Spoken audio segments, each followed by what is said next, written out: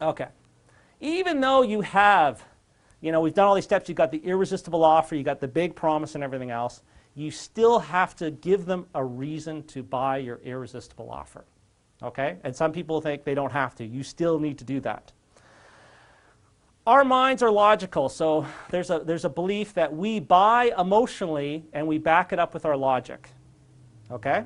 We've all done it. I've done it, depending on what it is, right? So we might see that fancy new suit, sports car, whatever else, a car that we want. We emotionally bought it, and then we start logically proving it to ourselves. Oh, it's good on gas mileage. My car's getting old. I need a new car. It'd be better for my image. It'd be better for me. Those are all logical reasons to prove to myself my emotional decision, okay? So when we buy something on sale, we still need that logic. Emotionally, we want it. We want to know why. So if you ever notice in retail, retail always has sales based around holidays.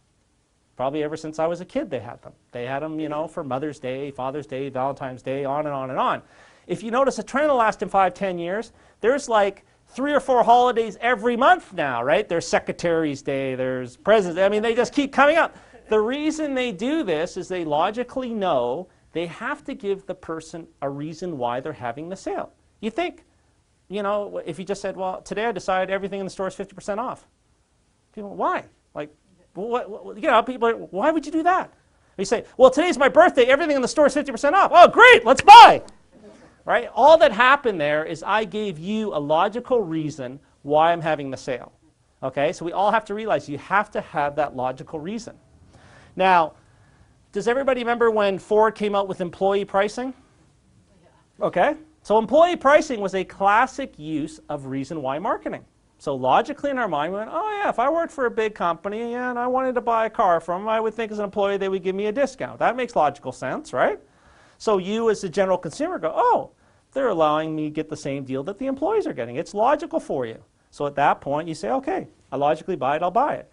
Do you notice, I'm noticing that banks are even testing this employee pricing now on mortgages. That's how well it works. The reason is that the reason why marketing is important. You have to have a great reason why. It has to be a believable great reason why.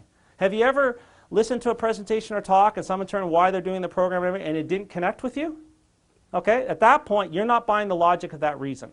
And that reason why is not working for you. And at that point, then it builds distrust. And at distrust, you haven't got a sale. So your reason why has to work from that standpoint. So you just can't come up with any old reason why. Another classic reason why is, dent sales from appliance stores. You ever seen that, dent and scratch sale? You come in, it's a washing machine or whatever, it's dent and scratch, it's going to be $200 off. That's complete logic to you, right? So the way that all started was there was a store in Chicago that at one time had a couple dented machines, and they decided to sell them discounted. The sale was so good, they had another one 2 weeks later, they only had 3 of a machine. They had such a backlog of people that wanted these machines. They went and dented a whole bunch more. Correct. They went and dented a whole bunch more because the owner frustrated because he was fighting with clients over the discount. They said, well, it's fine. I'll just give you new machines right here. I don't need a... They're, oh, no, it's not what the sales. The dent and scratch.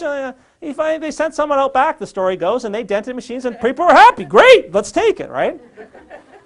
That's how powerful the reason why logic is, because you're going, there's something wrong here. Why am I getting a deal? Well, it's got a dent. Of course I'm getting a deal.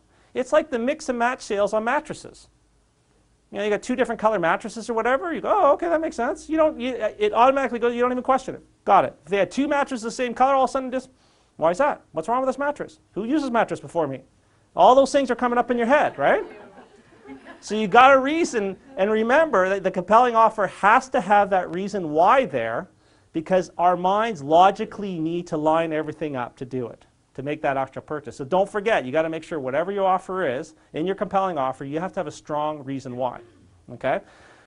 10 times your finances, 10 times your business, 10 times your marketing, 10 times your life. Hit the subscribe button now.